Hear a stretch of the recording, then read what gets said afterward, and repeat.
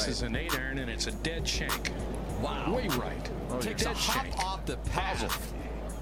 You got to be kidding me.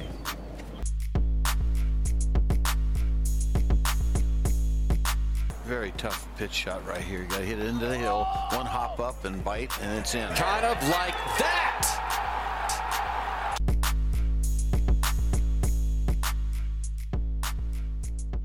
Well, I would like to welcome to the Sub 70 podcast a man truly who does not need an introduction.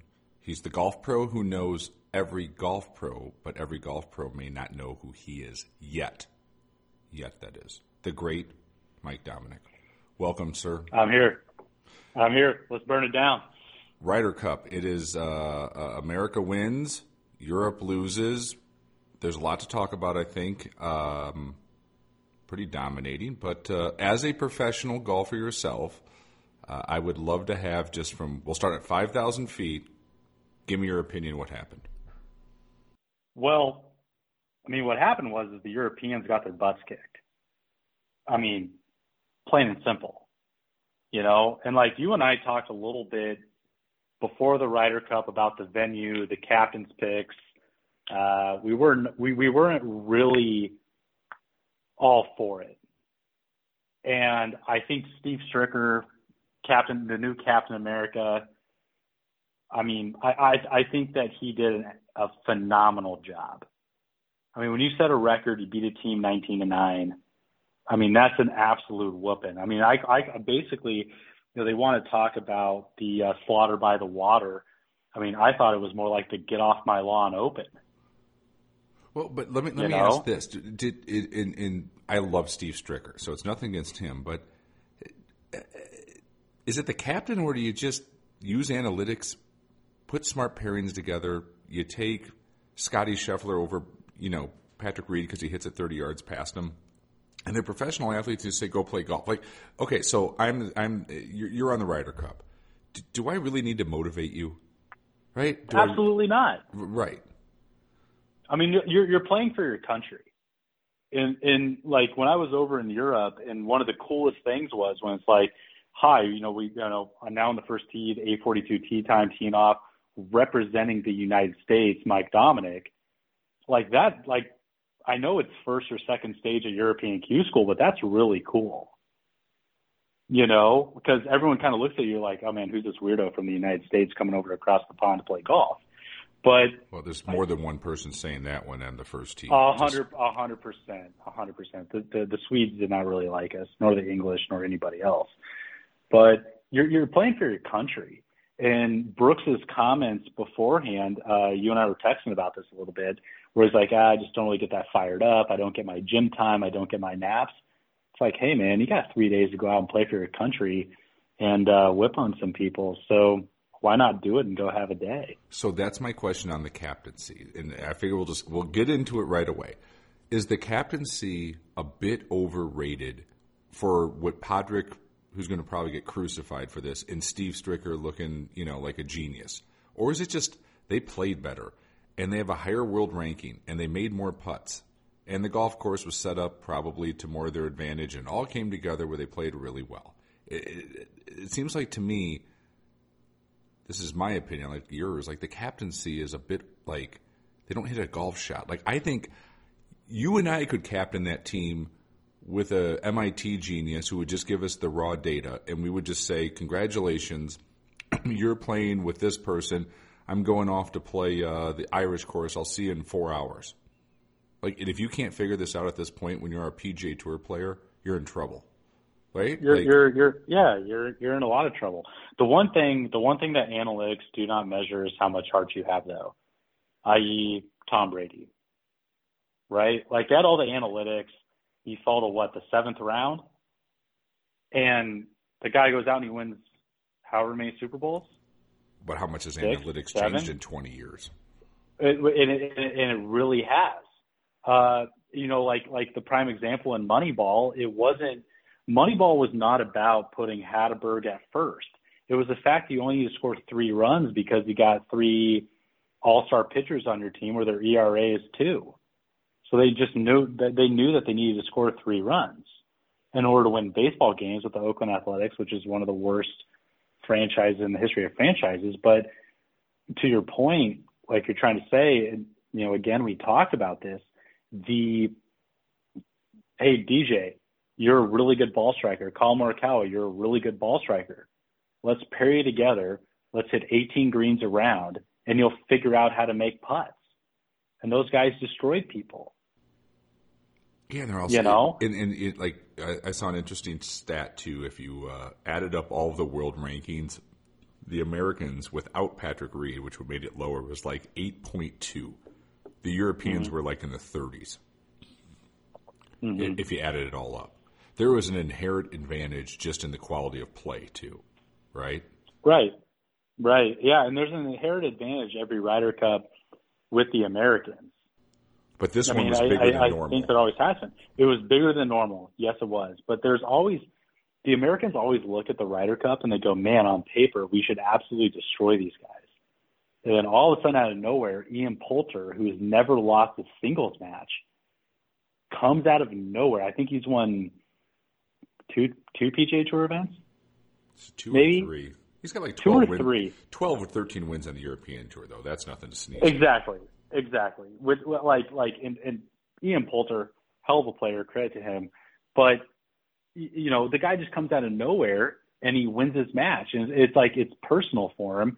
And I think it's personal with a lot of the Europeans because they always battle with the PGA Tour over which is the better tour. If you ask the Europeans which tour they would rather play on, they go to the PGA Tour.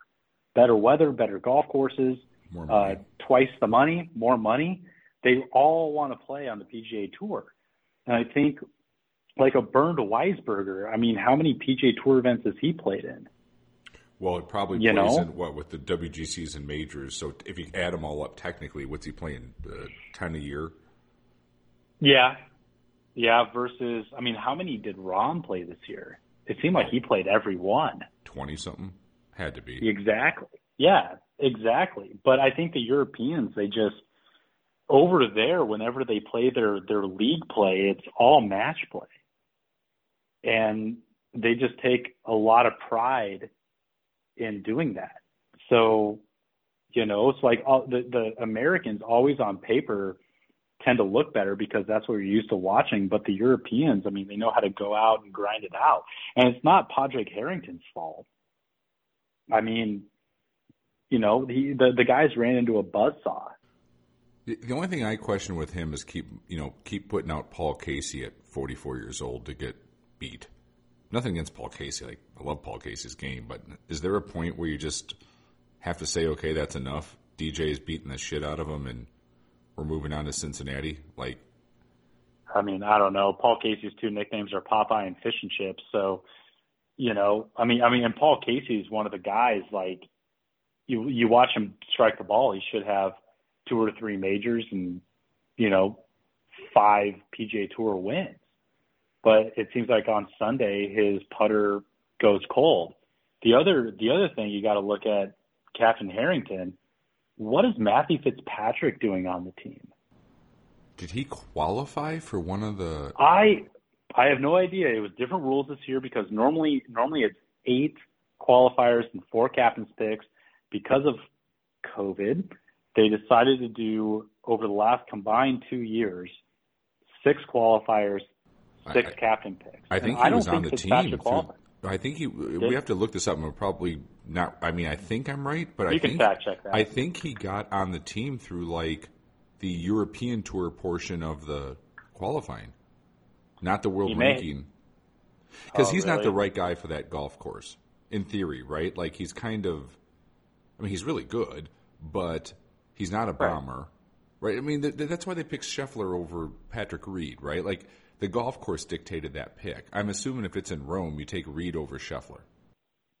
Yeah, I mean, but you have to look at the last year. I mean, Patrick Reed did not have a great 2021 versus what he's normally had. And so when you combine the 2 years, I mean, obviously you're not top 6. I mean, you're trying to be the top 6 Americans in the world in order to qualify. Like, those guys are all great. But I think what it comes down to, you have Steve Stricker, who is a Midwestern, like, heart of the soil guy. and you have Patrick Reed with a tainted past,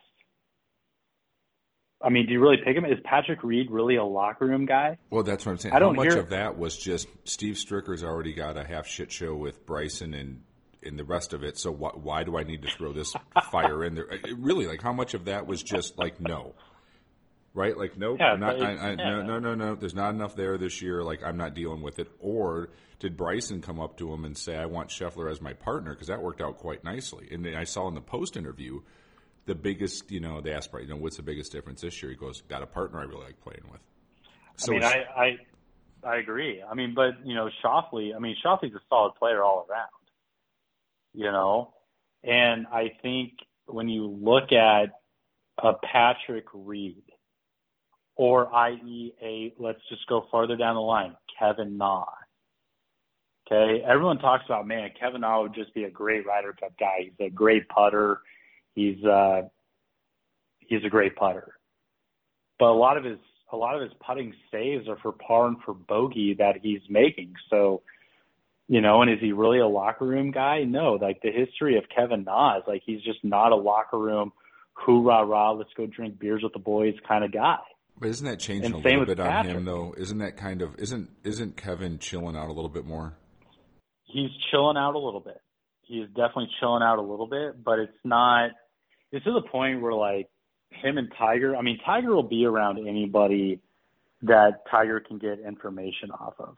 Like, Tiger was playing practice rounds with Bryson DeChambeau, talking to him about green density, whatever the heck else Bryson thinks about. Like, I don't even want to go into that guy's mind.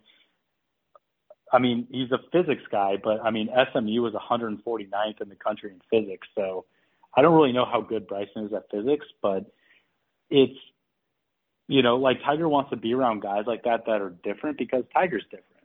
So Tiger hangs out with, like, Kevin Na and Bryson DeChambeau because he might not be able to pick up on certain things with other players, i.e. a Phil Mickelson, i.e. a Harris English, Daniel Berger, like, that's just who Tiger is. The guy was in his prime. He changed his swing 3 times and still won. Like, it just goes to show you, like, what goes through Tiger's mind and how differently he looks at the game. And pulling this up, Ryder Cup qualifiers 2021, Matthew Fitzpatrick was number 8. So he was a captain's pick. He was a captain's pick. Okay. He was a captain's pick. And like, nothing against Matthew Fitzpatrick. The guy's a phenomenal golfer that all of us wish we could play like him, but he doesn't hit it far. He putts with the flag stick in from 8 feet in. He's never won a point for the Ryder Cup. Is that the next generation of – he got paired with Lee Westwood twice. Is that Westy saying, hey, young buck, let me go out and show you how we properly get our asses kicked, and then you can kind of, like, meld into your own and get some fire in you? Or, like, what is going through Potty's mind there? Well, let's look at this scenario as well. we briefly talked about this, but I don't want to go too deep with it because I figured, save it for the podcast. How much is this home field advantage starting? And I saw John Wood put something on Twitter today, and I responded back to him, right? The caddy is like, and this is what I was thinking ahead of time, like, it's starting to get, we'll make Hazeltine, and I don't mean like Hazeltine for U.S. Open. I mean like Hazeltine, let's make 9 birdies around Hazeltine for those guys, where there's no rough, wide fairways, easy pins, fire it up, America. Hey, we're going to go to Europe. We're going to put the greens at 9. We're going to pinch everything in at like 300 yards, and we're going to make it a Ian Poulter, Paul Casey driving range golf course for him. Molinari. Oh, gosh, right? Like, perfect, right? There's a reason he went 5-0. Like, that would be not a great putter, better putter on slow greens, right? Doesn't bomb it, pinches in where he hits it to. Like, perfect Francesco Molinari golf course. Exactly, right? So you have to imagine the next go-around in Rome will be a version, and it will be, of slower greens, tight golf course, of Valderrama on steroids, and you get the Matthew Fitzpatricks of the world to play pretty damn well there. So here's my question. It's 2 parts. And I've been thinking about this one. Is it getting overdone for the style of golf where hopefully it doesn't make the Ryder Cup boring, but the last couple kind of have been? And then do you do both teams have to start looking at what kind of team they put out there based on the golf course? So if we go to Rome and they look at Rome and it is going to be tight, do you send out Patrick Reed, a Kevin Na, a Brian Harmon? You're going to have your 5 or 6 studs, but is the last 5 or 6 guys Kevin Kisners of the world versus the Bombers? And then does Europe start to have to think, well, we got to get the young studs who hit it a mile when they have Hazeltine 3.0 coming in the next go-around? Like, is it going to be enough of a difference of golf course designs where the captains literally start looking at picks based on that golf course? I see what you're saying. I agree with what you're thinking. But again, when you look back, let's just go back to Bryson, okay? Bryson wins the U.S. Open. Deep rough, winged foot, bad weather because of the time of the year and also stuff. Ball's not flying as far. And he goes out and he overpowers it. Matthew Wolff had one of the worst driving accuracies in the history of the U.S. Open, and he got second. Okay?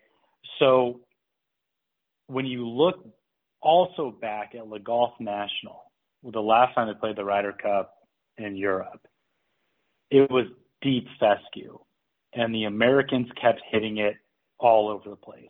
The PGA Tour designs their scores around how low can we go and how far can we bomb it. The European Tour is more like, hey, we want to see a little bit more how your course and management skills are. It's also the difference between the Korn Ferry Tour and the PGA Tour, right? Korn Ferry Tour courses are longer, but they're more straight. The rough is thinner. You shoot 27 under, and you might get third. But you can look at the picks.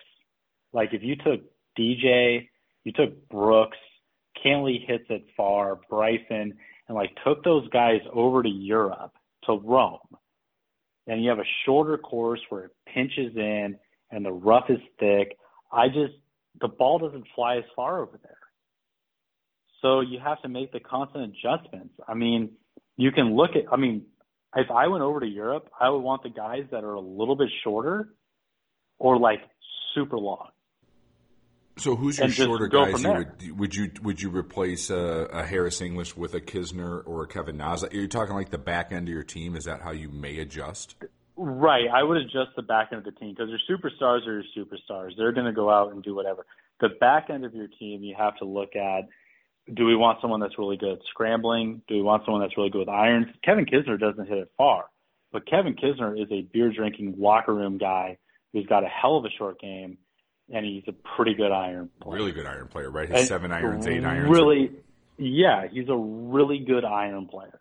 And that's what you want. If you look at the European team, John Rahm, Sergio Garcia, Paul Casey, Tyrrell Hatton, Victor Hovland, Weisberger, Lee Westwood, they're all really, really good iron players. That's correct. And yes. They know how to play over there. And I think that the Americans don't have enough experience over there playing, even though you might have, I don't even know if they have bent grass. I think they have bent grass in Europe. I don't know. Maybe that's why I didn't make it through there.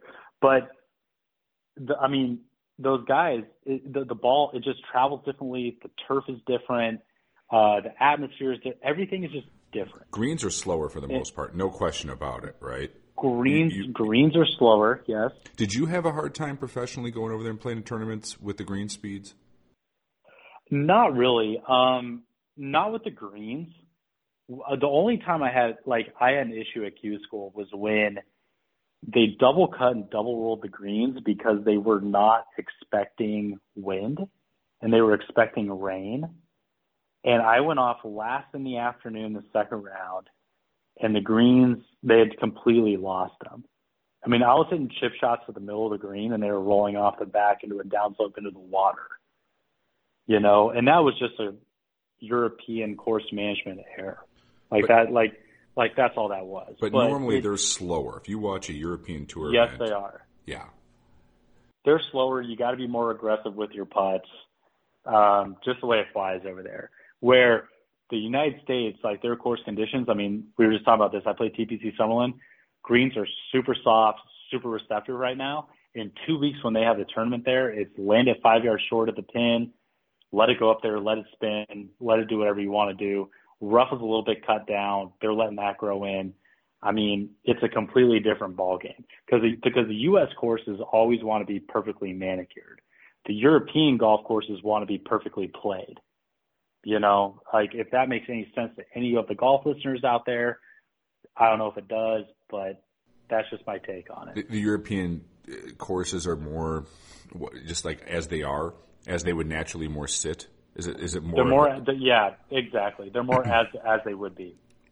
It's like, hey, we play it this way year round. Come play it this way, and that's the way it's going to be. What do you think about the American? Is this a change of the guard? Probably answer my own question. Yes, but also too, does it show youth?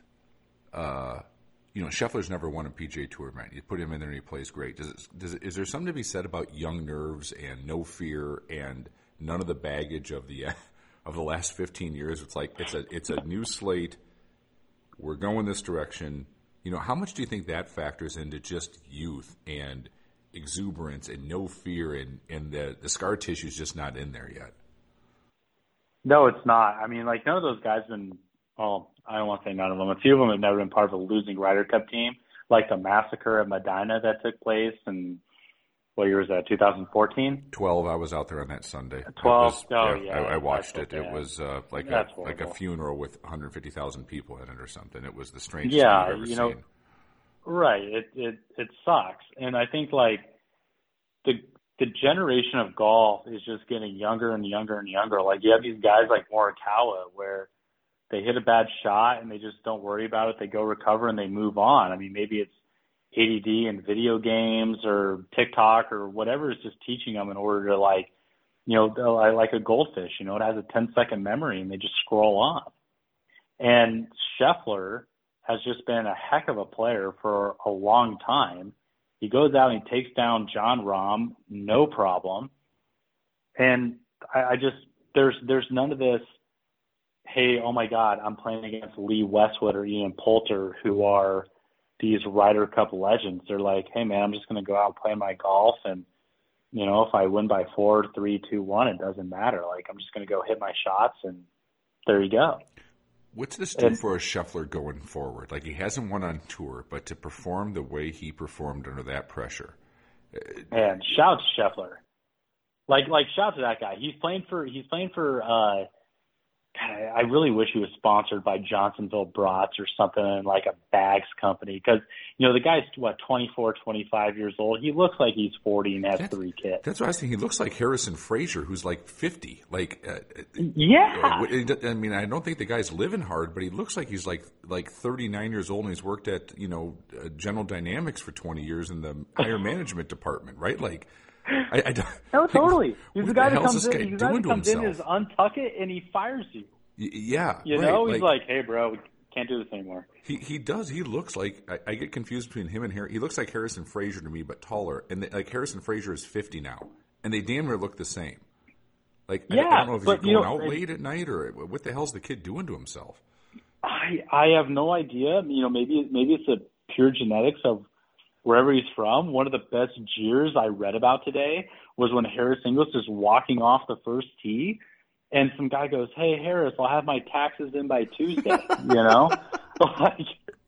like stuff like that is great. Like, I mean, Scotty looks like, I don't know if you remember this, but when the men's Olympic curling team won the gold medal in the Winter Olympics, can't remember where it was, and some guy tweeted, man, these look like just a bunch of dads that get together on the weekend, have a six-pack, and frickin' roll the thing out there, Have a day. I mean, Doesn't Scotty Scheffler look like mid to high-level management in corporate America today? It does, right? He looks like that guy.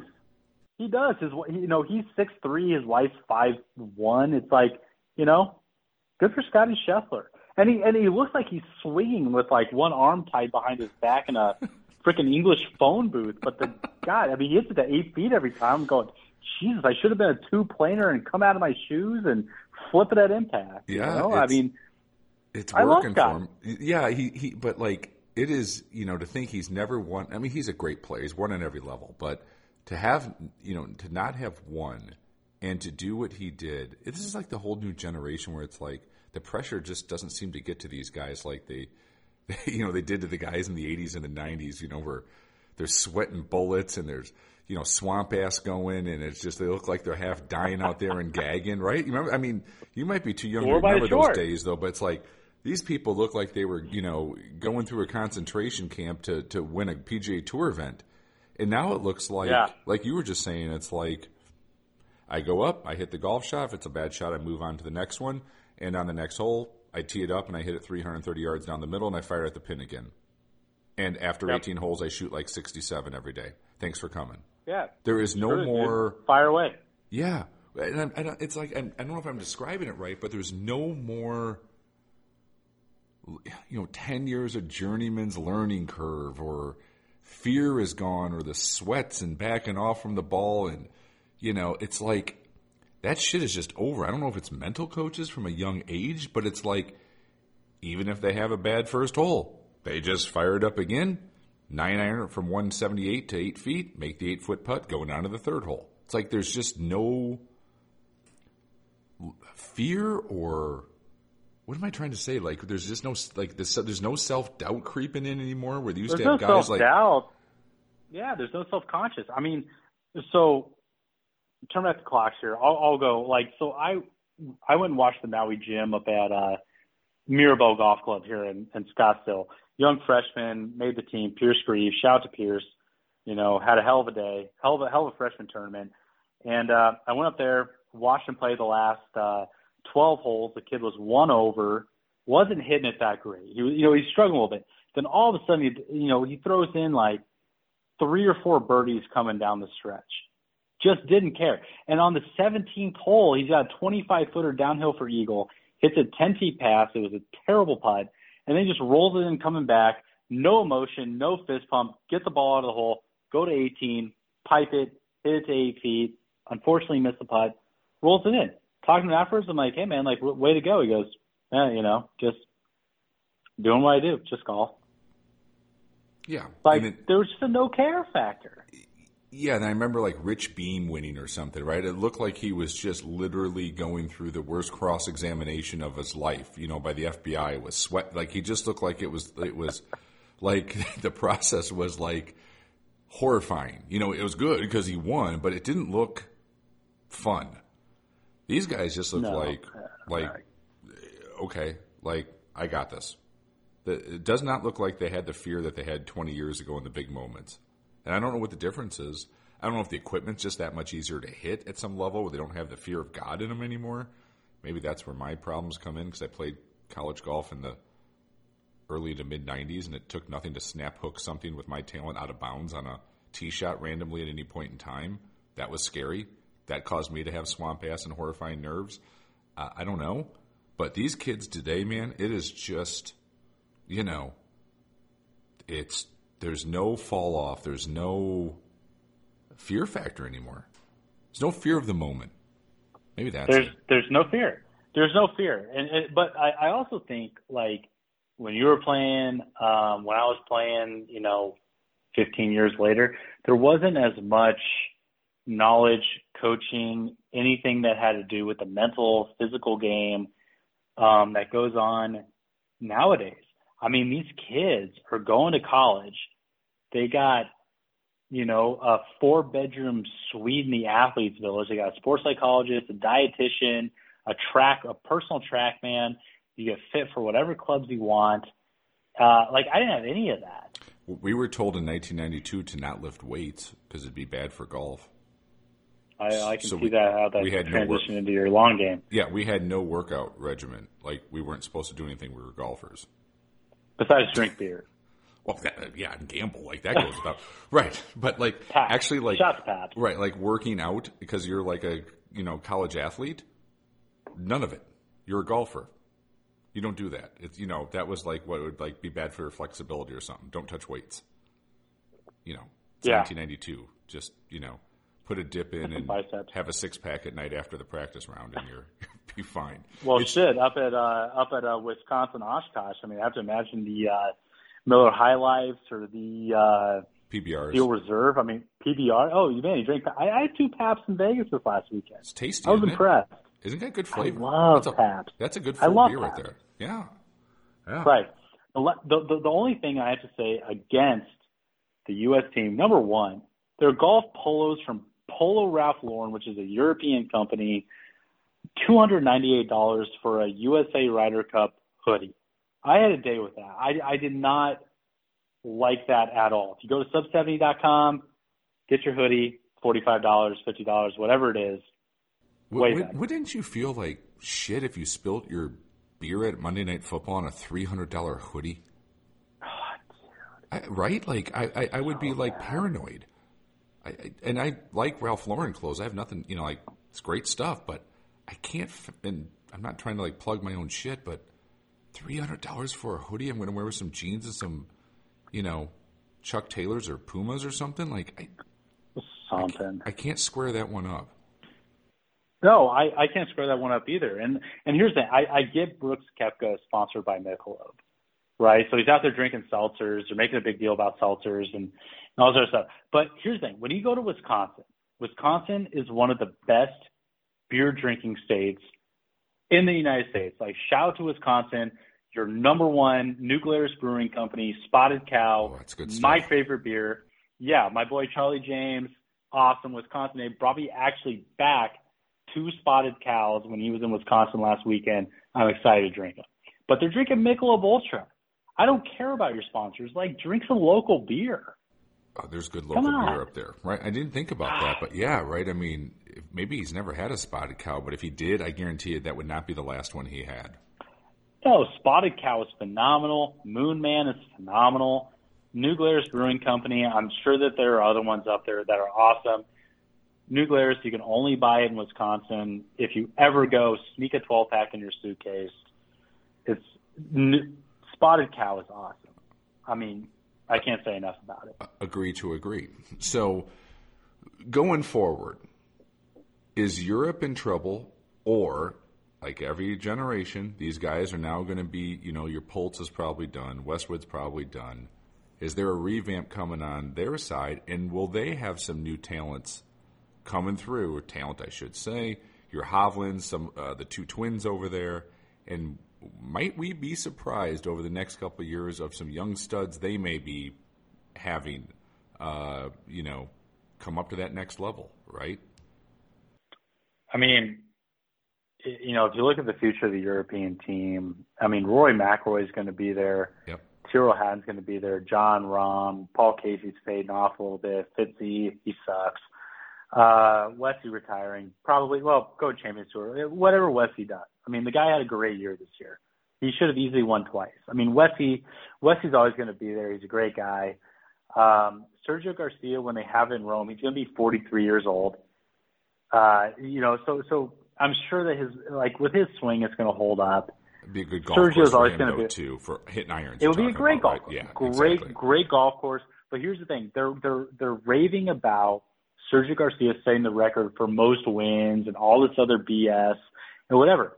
Somewhere in the world, wherever he is, Anthony Kim is laughing. Because Anthony Kim absolutely beat the shit out of him at Valhalla, and that was one of the best matches I ever watched. Now, scrolling down, you got Victor Hovland, Shane Lowry. Javi, love that guy. Love his golf swing. He's always happy. Love Victor Hovland. Shane Lowry, first-time Ryder Cupper, played pretty well. He's going to keep it going. You got the twins over there. I think it's good. The thing is, those guys have been together for so long. With the, like even Rory, Justin Rose, Paul Casey, Westy, great on them. They've been together long. I think Fitzpatrick was paired with Westy this week because trying to groom him. Yeah. A little bit. So, like they're trying to groom him. I mean, the kids had a rough run the last 2, but I think the future of the European Ryder Cup team is always going to be fine. But the U.S., if they figure out how to play across the pond, they can really make a dominating effort. And the talent's there for sure. with, Morikawa, Patty Ice. I mean, right? I mean, that game will travel. I mean, that kid has zero weakness. Well, think about it. Like when I was qualifying for the U.S. Amateurs, it came down to Peter Uihlein and Patrick Cantlay. And Peter Uihlein beat Cantlay out of 2 straight U.S. Opens. Or, I'm sorry, U.S. Amps. Correct me, U.S. Amps. And Uihlein was like the guy. And he didn't get through Q school. He wouldn't play it in Europe. He got his PGA Tour card, do his European points. Didn't make it on the PGA Tour. Went back to the Korn Ferry Tour finals a number of years. And now Cantlay's cashing $15 million checks. He's got 4 girlfriends. Credit to him. Is Uihlein back on tour though now? Did he? I think he made it through the Korn Ferry Tour finals, right? He did. He's a good player. He's a great player. He's a great player. He's also sponsored by PlayStation, which I'm a huge fan of.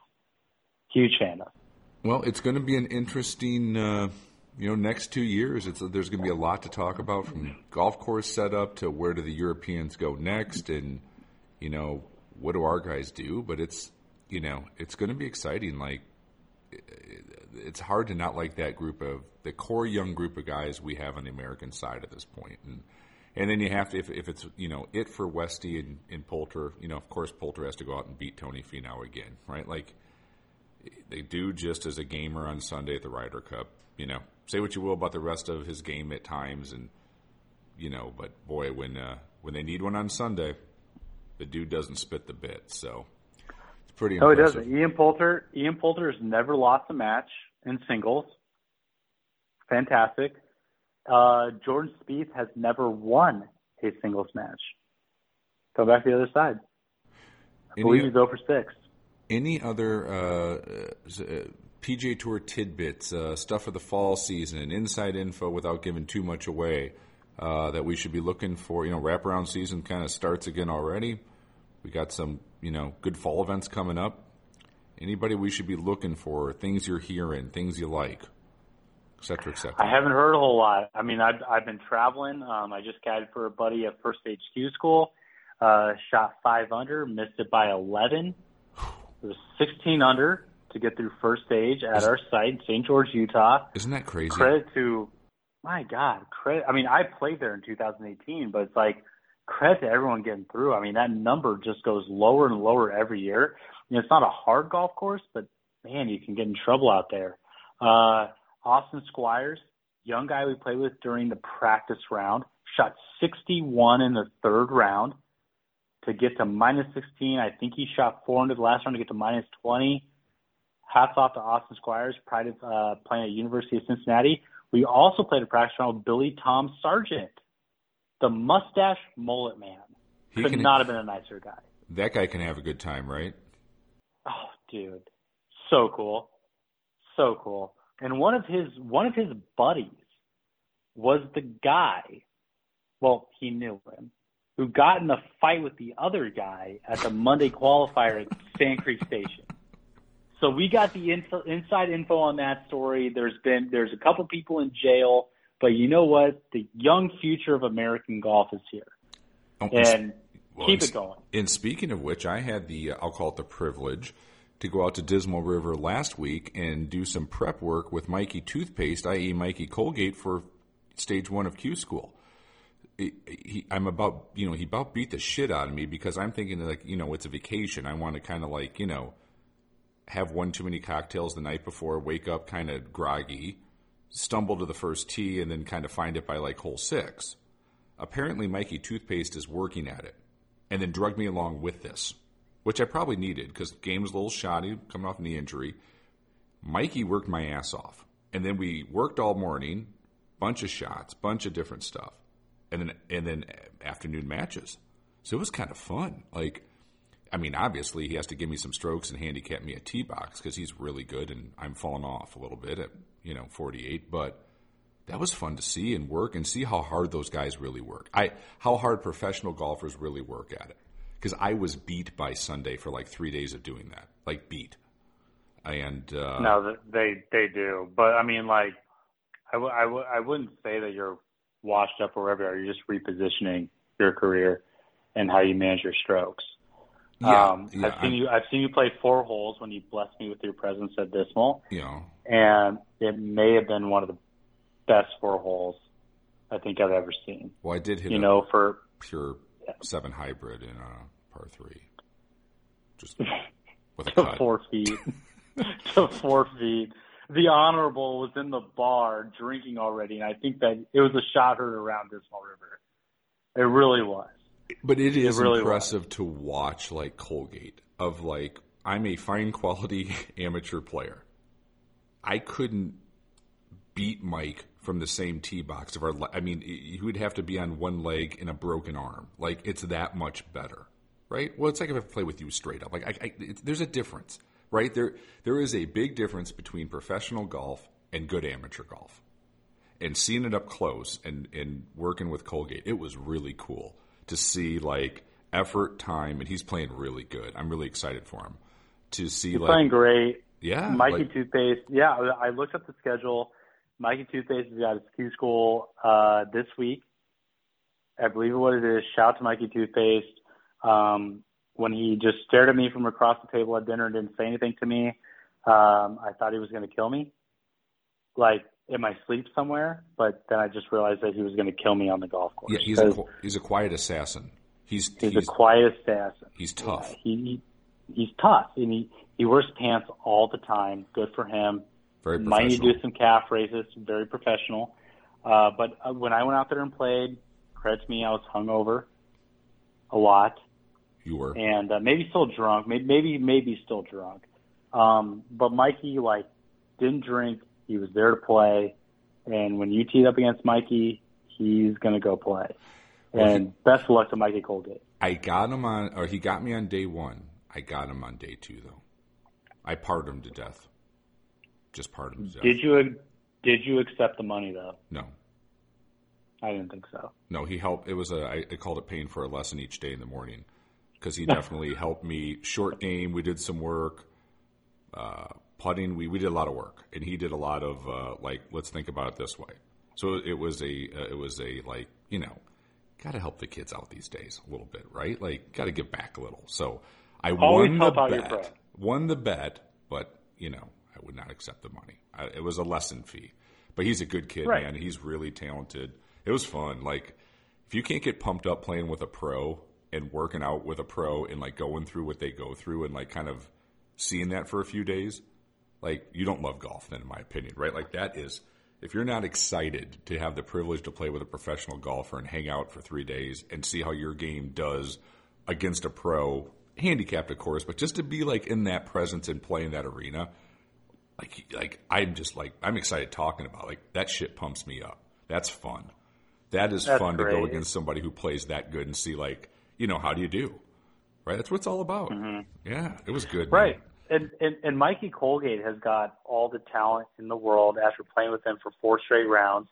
I finally got him to tell a joke. I think he spoke 7 words, which I feel like was a win.